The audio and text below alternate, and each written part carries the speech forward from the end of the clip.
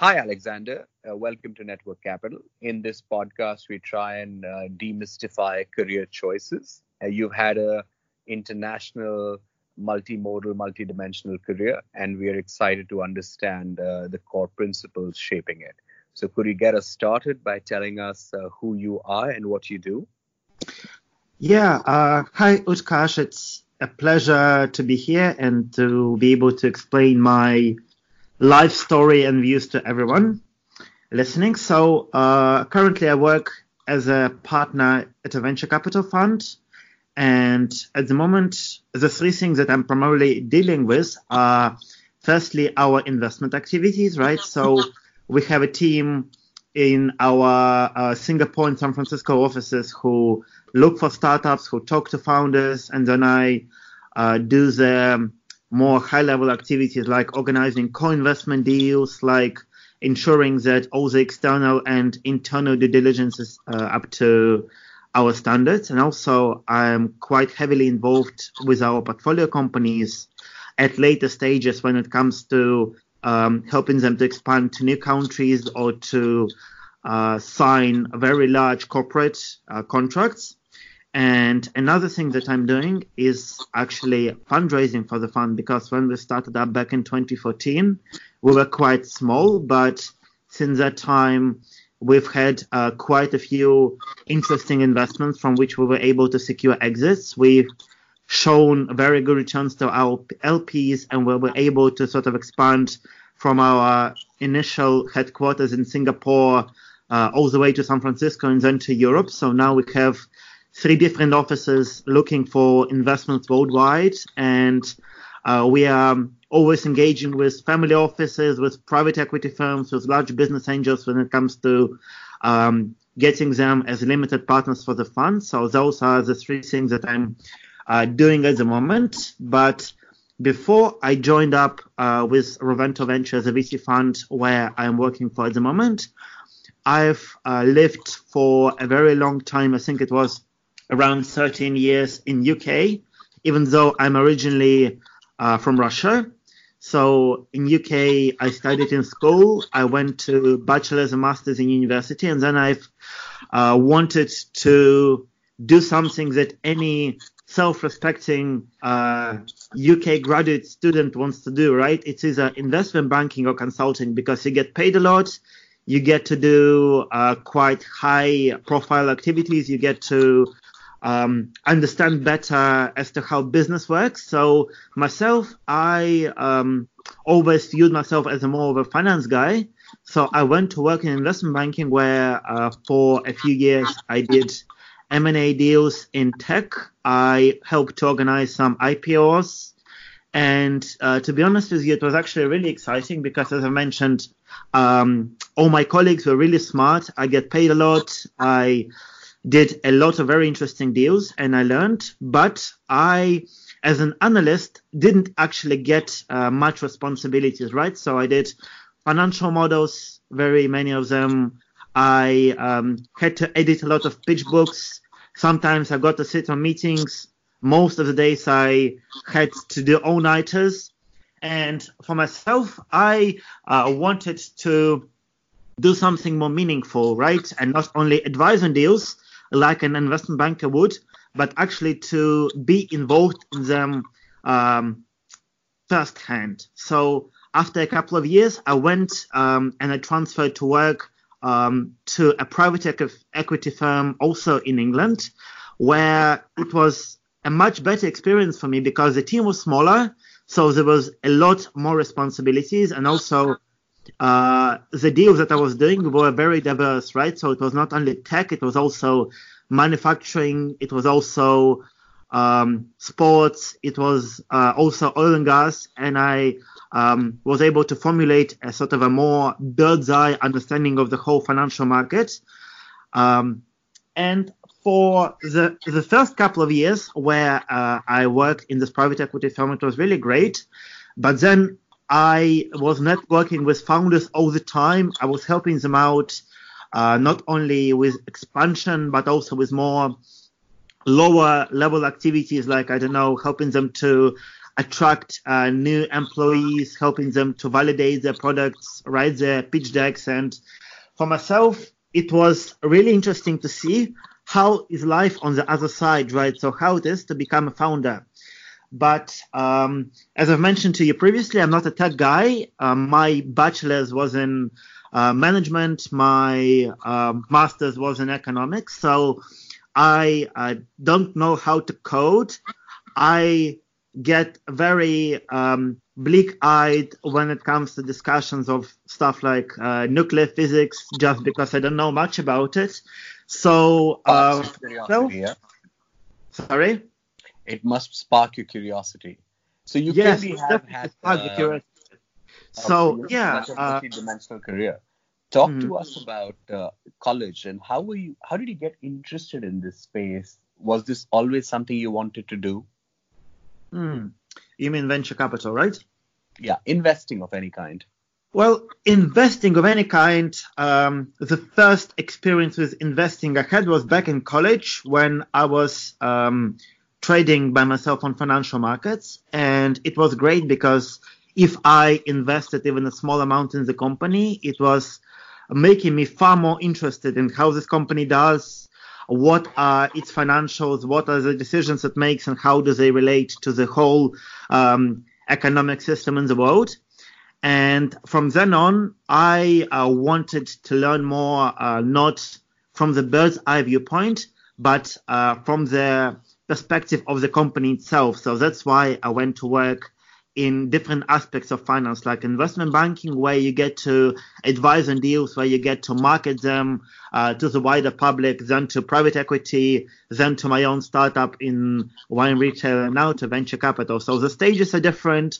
The problems that you get to solve are different. But overall, I'd say that the most important thing is that the further you go up the hierarchy, up the chain of command, the more you get to deal with the actual people rather than sit in front of the screen and do the financials, right? So it's always very important to be able to articulate your views. It's always very important to be able to connect different people to each other, especially in venture capital, right? Because in venture capital, you mainly focus on early stage deals, and it is the companies in tech, so they are expected to grow up very quickly in a short period of time, and they're expected to explode. So if they do not, then you are a failure of an investor, because ideally you would not want to sit on your portfolio and not show returns to your LPs.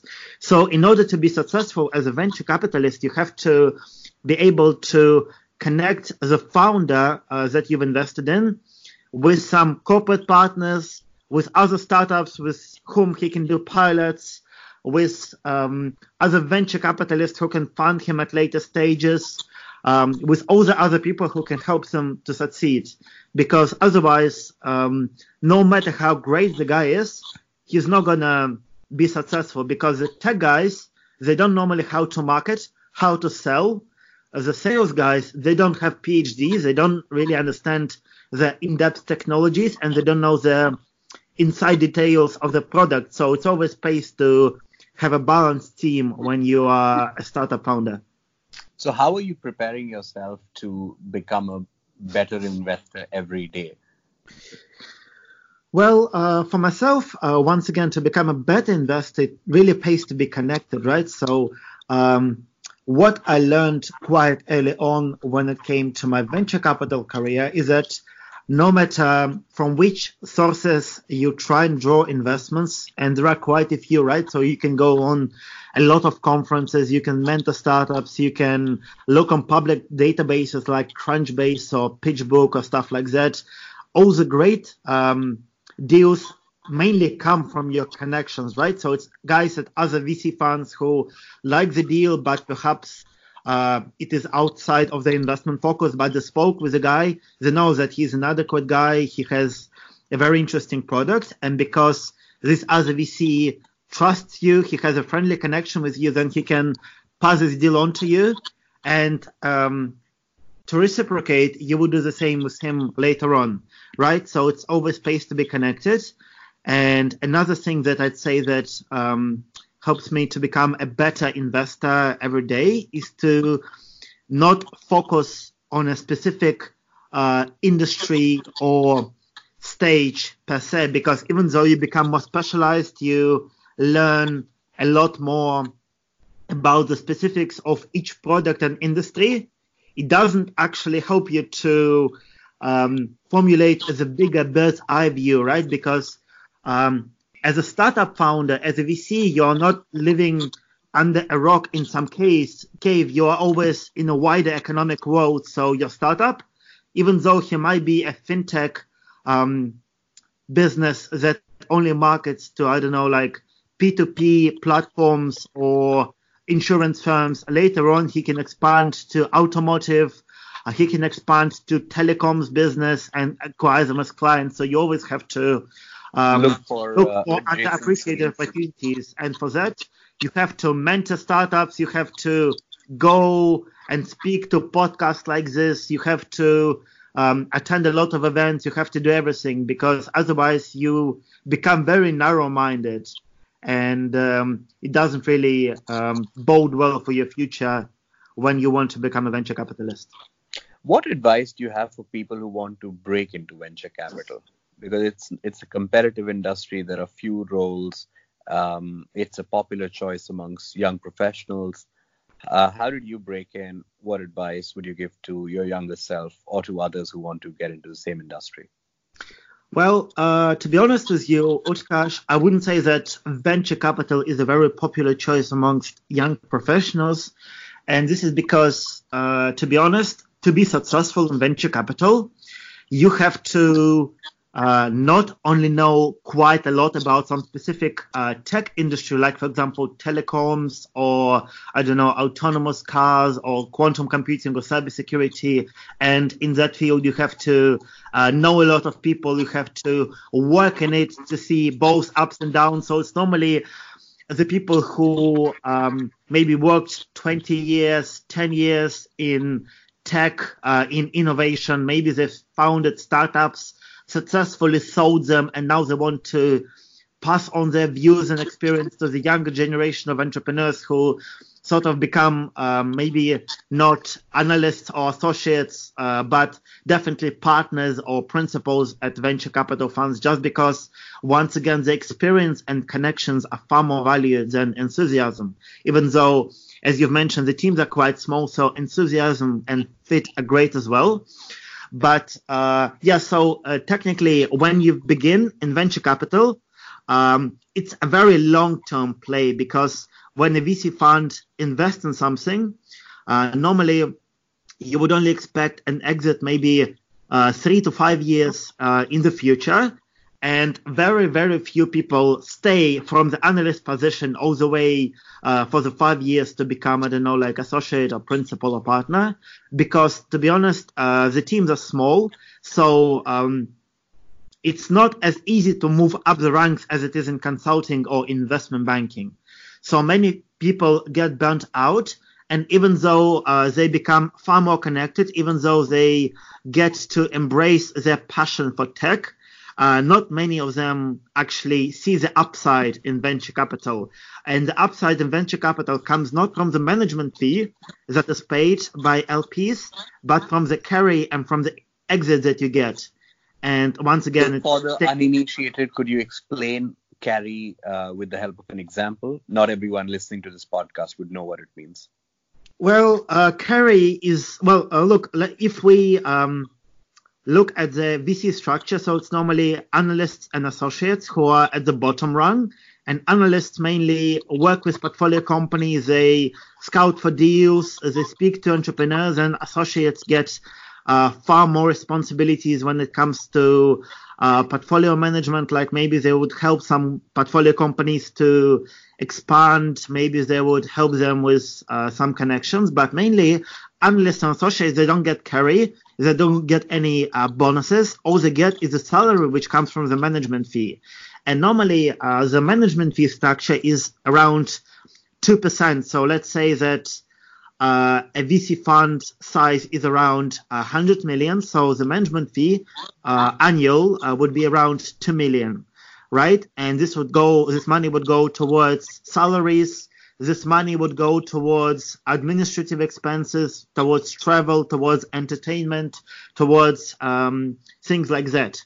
And if you look at the principal level is normally a seasoned entrepreneur or a guy who has experience in quite a lot of tech deals. Maybe he's also previously a startup founder, so he knows a lot of people. He can be a connector. He can definitely work quite experiently with portfolio management. He can lead deals and stuff like that. So normally principals, they sometimes get carry, and carry is the bonus that you can get from deals, right? So if you exit it, then a portion of the exit that is not distributed towards LPs, but is given towards the management team, would be split between the partners and the principal. And normally the split between LPs and the investment team of the fund is around 80% to LPs and 20% to the investment team.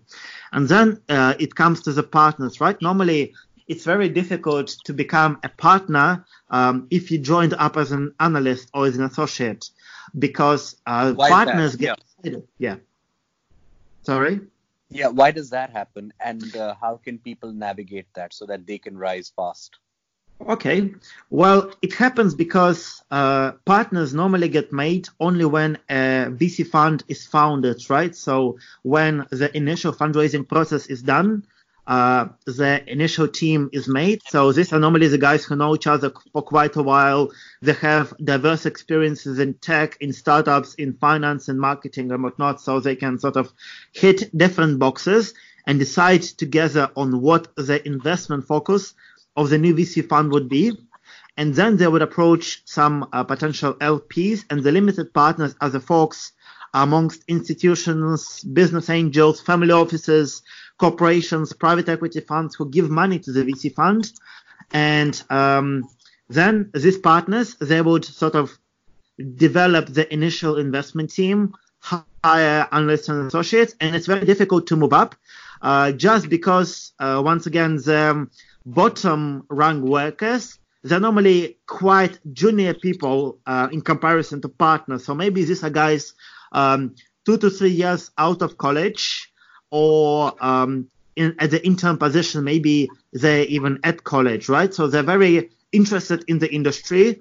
They maybe have some experience in tech, but most importantly, they fit in with a wider investment team when it comes to not only focus on specific deals, but also outside activities, like maybe they want to they like to do like rowing together, or they're really passionate about autonomous driving or things like that. So it unites them, because even though in venture capital you don't really pull as many all-nighters as in private equity or in investment banking, you still sit at the same desk or at the same coffee shop with the same people for a very long time.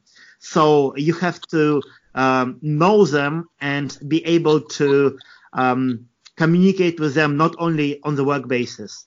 So what advice I would give to young people who want to break into VC is to firstly really understand what kind of tech industry are you most passionate about, because to be honest with you, there are so many venture capital funds targeting probably all of the traditional and non-traditional investment and industry aspects, from quantum computing to autonomous cars to fintech to biotech to blockchain to things like, I don't know, cannabis or, I don't know, sex technologies and things like that. So whatever you're passionate about, whatever you can really talk about in more detail, go for that, because you'll be able to portray yourself as a far more interested employee, and they look for interested employees. So go work for startups, go network with venture capitalists, with those people who raised big rounds from VCs and can connect you. There is no magic formula to break in. You just really need to be proactive when it comes to networking, and when it comes to preparing for your initial interviews, because let's say that you are invited for a VC interview tomorrow, and you've just heard about it today, you didn't prepare before, it's very unlikely that you'll succeed, because you have to follow the markets, you have to know all the investment trends, you have to understand which startups are successful and which startups can be successful but are currently underappreciated.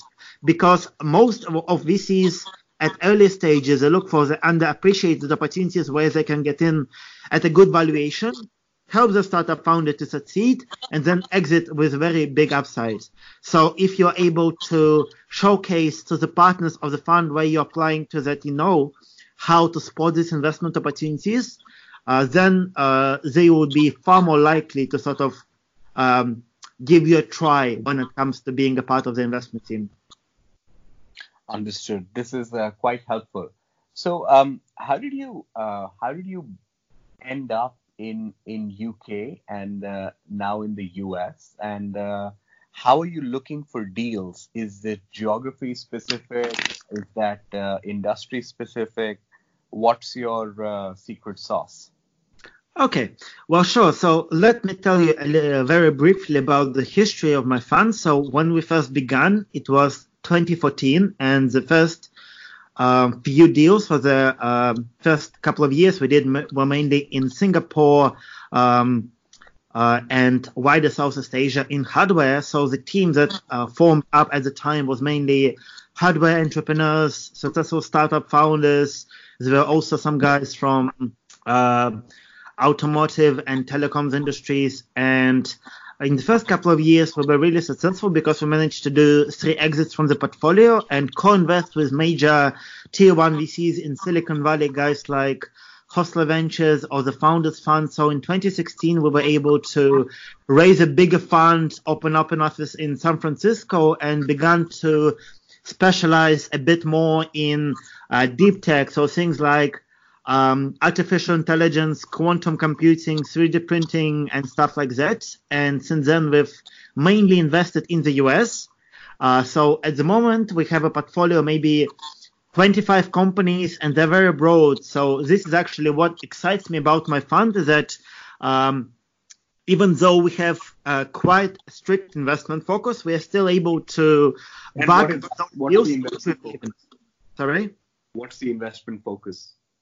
The investment focus, well, we target companies from seed stage to Series B in deep tech. And at the moment, from August of 2019, we are primarily focused on emerging countries, like, for example, Eastern Europe or Southeast Asia or Latin America, just because for them, it's very difficult to break into the developed markets where the clients are sophisticated, where the clients can write large checks, where they can benefit from the existing network of VCs and corporations, while still, if you go to somewhere like, I don't know, Russia or Peru, there are very many experienced tech teams. There are great, interesting ideas who can really grow in countries like the US. So I wouldn't say that there's a shortage of talent and ideas, but because the investors in those local markets mainly come from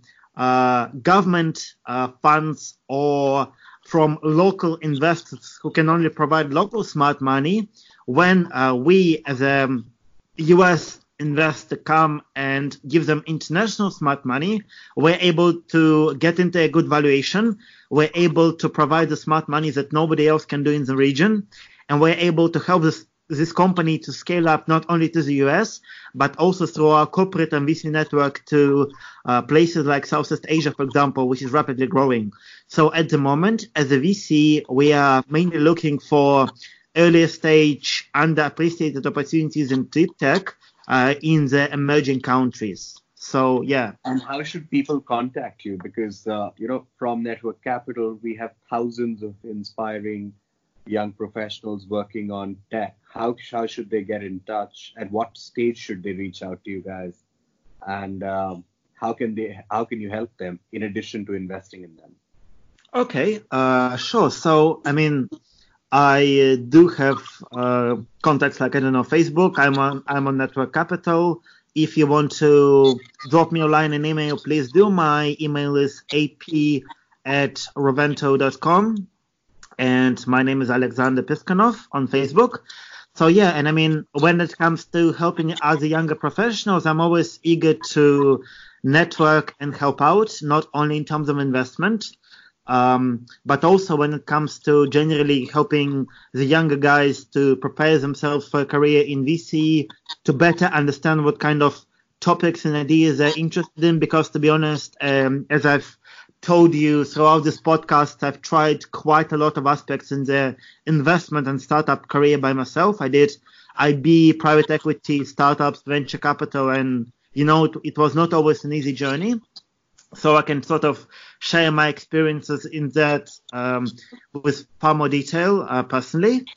And also, I'll be happy to not only potentially invest in startup founders, but also help them out to refine their pitch decks, to better understand how to structure their strategy for new markets and things like that. So, and if you're a VC who wants to sort of network to co-invest on deals or draw upon our team's expertise in deep tech, please also feel free to reach out. I'm always quite approachable. And we also look forward to hosting you for a masterclass on Network Capital Premium. It's something that we've got so much appetite for great content, and I think you'll be amazing. Tell us briefly about ways in which people can help you. How can they be of help? How can our community add value to you or your company? Okay, sure. Well, as I mentioned to you, at our VC fund, we look at investments in quite a broad range of countries, from Southeast Asia to America to Europe. So it's always space to develop new contacts in investor space. So guys like VCs, private equity firms, corporations, and people like that, because sometimes we co-invest. Most of the times we draw their expertise on some specific technology aspects, and every time it's always helpful to sort of have an understanding from a different perspective of how a specific industry can grow. So I'm really interested to sort of broaden my network and exchange new opinions, and I guess this is actually why I've been interested to not only join Network Capital, but also do a podcast here, right? Because it broadens my network. And as I mentioned to you before, in venture capital, your value is not in what you know, but in whom you know, because you always have to be the connector. So, I'd be more than happy to talk to the many people that you have here and to learn what they have to offer. One of the qualities that we admire most in our community members is the ability to constantly try and add value to others. And for that, and for many other things, thank you so much for your time. We deeply appreciate it. Thank you. Thanks, Utkarsh. It's been a pleasure, and I hope to speak to a lot of you soon. Definitely. We too.